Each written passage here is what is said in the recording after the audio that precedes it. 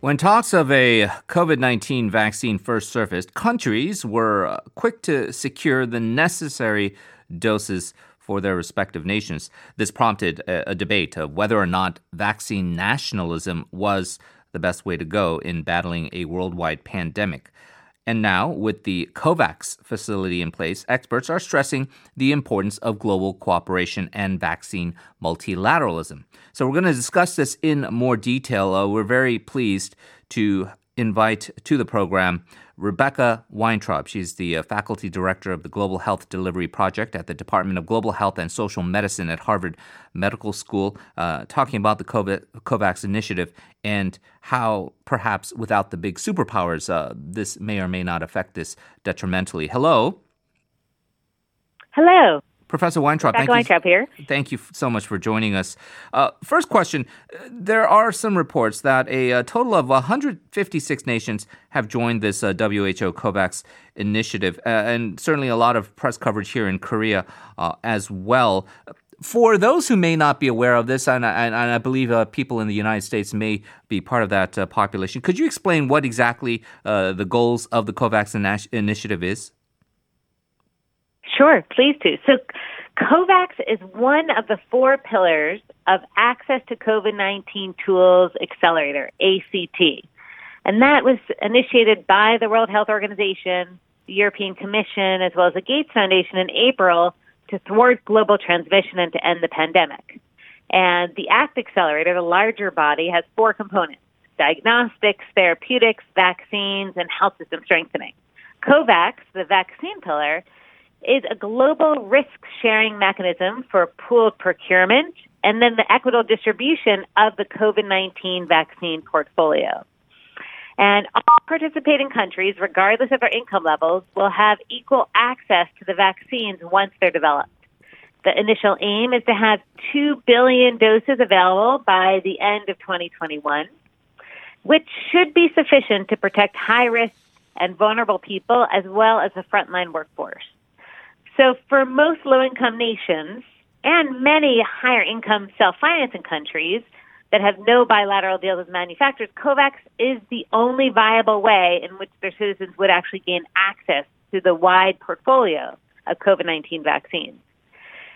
And for some countries, some of which may be directly negotiating deals with vaccine manufacturers, it also serves as an insurance policy to protect their citizens both directly and indirectly. Right, and Korea has been doing that, as you just mentioned.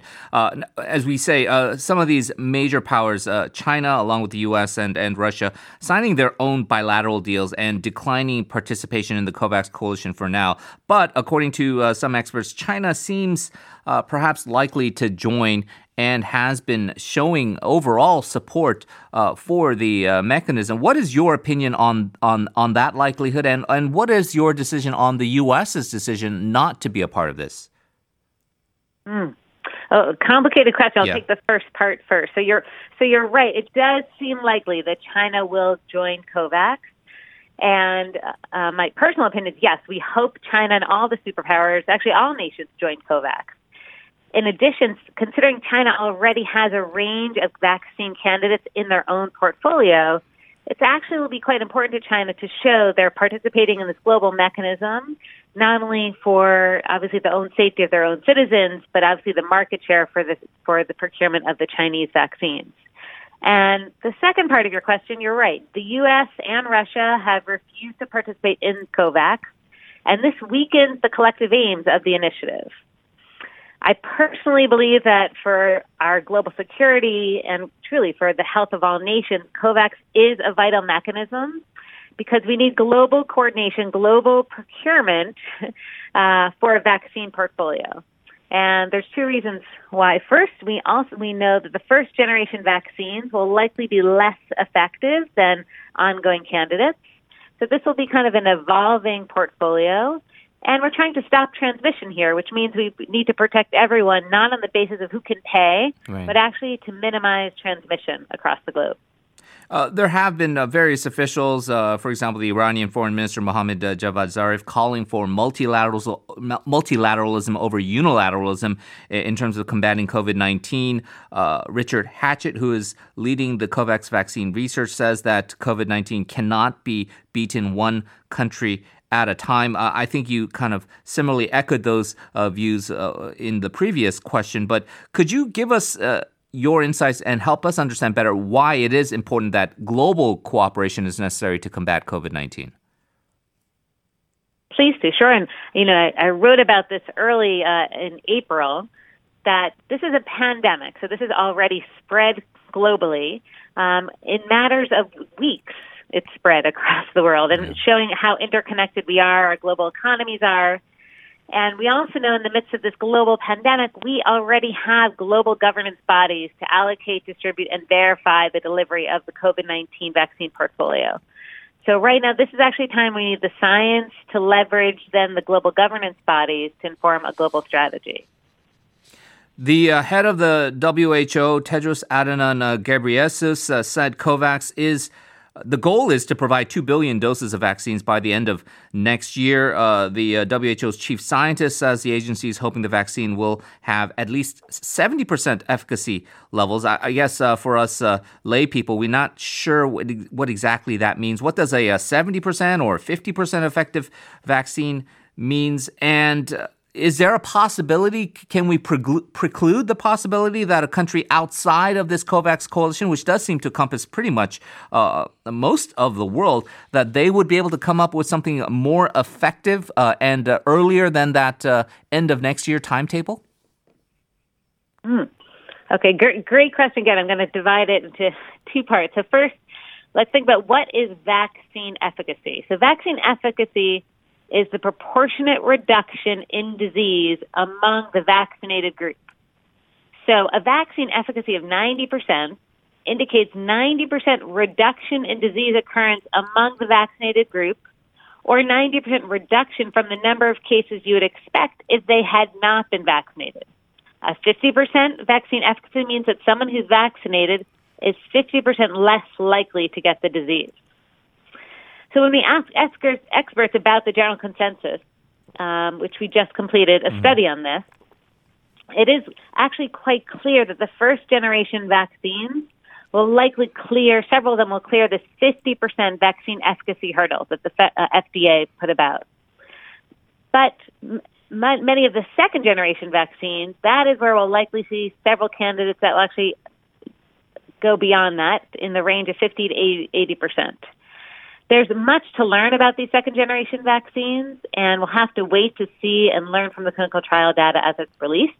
We're actually building a model with the Center for Global Development that will release on Thursday for the public to be able to attest and evaluate the manufacturing lags that will come about as first and second-generation vaccines get approved.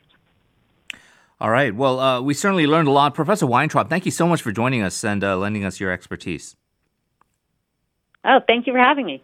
That was Professor Rebecca Weintraub from the Department of Global Health and Social Medicine at Harvard Medical School and the faculty director of the Global Health Delivery Project. We're going to get more insights on the issue of vaccine multilateralism. Joining us, very pleased to have from City Universities of New York's Graduate School of Public Health and Health Policy, Professor Scott Ratzan on the line. Hello. Hello, Henry. Good morning. Good morning to you, sir. Thank you for joining us. First question, during the initial stages of developing a COVID vaccine, countries were trying to secure supply from various means, and this then sparked a controversy, or at least a concern about the phenomenon known as vaccine nationalism. And now we're seeing perhaps more coalescing of countries around the world. They're stressing that we do need to cooperate, maybe be more multilateral in our approach. Could you also help us understand why that approach is preferable to maybe the temptation of a country trying to just go rogue and go about and getting their own supply? Sure. Well, thank you, Henry, and thank you for having me here. And it was good to hear the end of Professor Weintraub. We actually just wrote a piece together in Harvard Business Review on why we need to build trust from both the business side as well as government side, and how vaccines are important, and not only the showstopper that's necessary, but necessary for us to build back better and be able to get back to the world that we knew before COVID, and also to control COVID in a meaningful way. The idea of vaccine multilateralism really is a wonky term, if I can say that. That really what we're trying to do is get more of a vaccine diplomacy, that vaccines are necessary and that people need to understand it. And it's not just people understand at an individual level why I need to take this, but also at a policy-making and national and governmental level of why it's good for our population. So how we move from community protection on an individual and community scale to a global scale. And I say it's a wonky term in that if we know that there's people moving beyond, national borders, and certainly the microbe or viruses also go over the borders, we clearly have to have a multilateral and global solution to the COVID crisis. So in short, vaccine diplomacy is what we need, and that means we need to have decision makers at the table, proverbial table, globally. And this, what I feel to be a very clever and effective acronym, CONVINCE Initiative, which stands for the COVID New Vaccine Information, Communication, and Education Initiative. Could you talk more about this and why overall effective communication is quite important in combating the entire pandemic? Well, Renee, thank you for asking me this question. I've been editing the Journal of Health Communication for 25 years, and the program at City University of New York is Health Communication for Social Change. So what communication is it's not just a radio show. It's also having the radio show and the message, giving people the information, communicating at a time when they need it and know what to do with it, a vaccine literacy, and educating so we continue this in an ongoing way. The CONVINCE initiative came out of a number of discussions that were really multilateral discussions with a number of people both from different parts of the world, business community, and others that saw a need not just to let this happen behind closed doors, but to bring this into the boardroom and bring this into the place where people are living and working. And one of the pieces that we've helped support with the CONVINCE initiative is just to do a study that and ask the question, if a vaccine were available, would you take it? And, we did this in 19 countries. And, suffice it to say, very good for your listeners and people in South Korea, 81% said they would take it. However, other countries in the world are much lower. And the whole idea of CONVINCE is to, build upon the success that's already there of people that know a vaccine is a good thing to do. They protected their kids for measles. They protected and eradicated against, polio and smallpox over the years. So we want to keep convincing people this is the right fundamental aspect of what we have in society, to trust science and to build an immunized, protected world. You mentioned the South Korean example, and it is quite evident, at least here in Korea, there tends to be among the population a higher trust in government and in the way the government issues guidelines in things like combating a pandemic or even with vaccines. Perhaps a little bit less so, I would venture to say, in the U.S. as far as that trust level. But the skepticism of vaccines that's been going on for years now, it's not just a governmental responsibility. What do you think the role that the private sector or even the business community could play in helping people become more vaccine literate and building their trust in possible vaccines that come out for COVID-19? Well, that is, an excellent question, and that why CONVINCE and others, we've risen to give one of the largest multilateral business groups, the U.S. Council for International Business, linking with the International Organization of Employers, International Chamber of Commerce, and other business groups that know that we need a vaccine, and we need not only a vaccine in a vial, we need vaccine that will work in people, in communities. So the groups have banded together. And, another piece that we found is that, and you are correct, that in South Korea, people are trusting of their employer, and it's amongst as high as 78% of the people have said, I will follow my employer's recommendation to get a vaccine. I believe that my employer is working with the government to determine, the right necessary requirements for me to return to the workplace and to live safely and so forth. So the business community is integral to the success of addressing the pandemic. I think, it's great to see already the success that you have had in South Korea. You are also correct to say that there is more skepticism in the United States and other countries for a variety of reasons, but that doesn't mean we have to give up. We believe that we still can address the challenges that people question vaccines for a variety of reasons, from conspiracies to unproven science, to give them the information they need to make the right decision and hopefully, get immunized quickly and get us back to the space we all would like to be. Unfortunately, politics does play a role in this, and whether it is a geopolitical rivalry between the United States and China, and then the ensuing skepticism of a multilateral organization like the World Health Organization. We know that President Donald Trump recently announced plans to cut funding for the WHO. They claim, Trump claims that the WHO is in cahoots with China. They were kind of papering over the severity of the pandemic in the initial stages. On the other hand, someone you consider to be a political ally of Trump, the UK Prime Minister Boris Johnson, recently pledging to boost WHO funding by 30%. China is also committed to continue to fund the WHO. In terms of their viability and in terms of their financial solvency, where are they at right now, and what do you think needs to be done by the international community to help keep it afloat? Well, thank you for asking. Of course, the WHO, since 1948, has been the world organization that people have gone to for setting norms and standards and attracting some of the best health professionals and public health professionals from throughout the world. Every government should be supporting the member state organization with the World Health Organization. And unfortunately, we have had a political blip that's in the way here. I do believe that the WHO will get the appropriate funding from both member states and other donor groups that can give funds to address the COVID challenge. They are the place that also attracts and does delve into the evidence in a way that we can help set the right standards for getting a vaccine and for creating a vaccine literacy.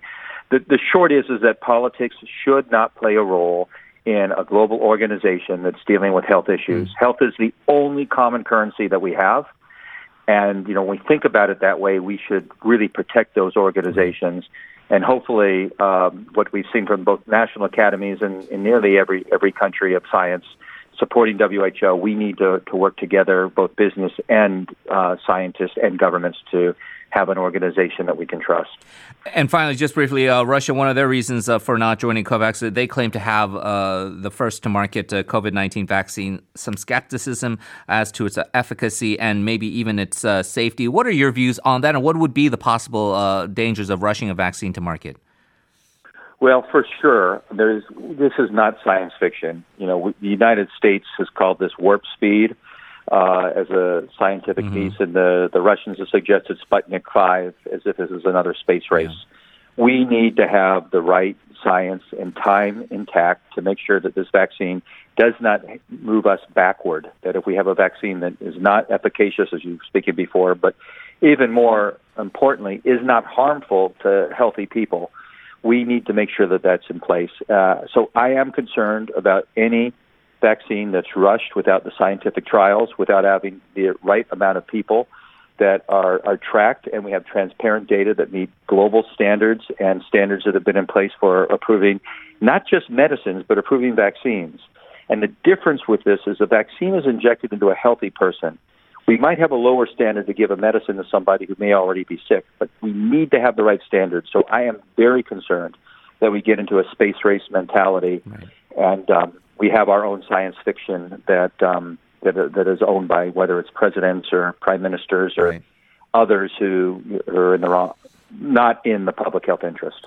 Professor Scott Ratzan, thank you so much for joining us. I really appreciate it. Well, thank you very much, Henry. Good luck to everyone there in your continued interest in advancing a COVID-free world. Thank you very much.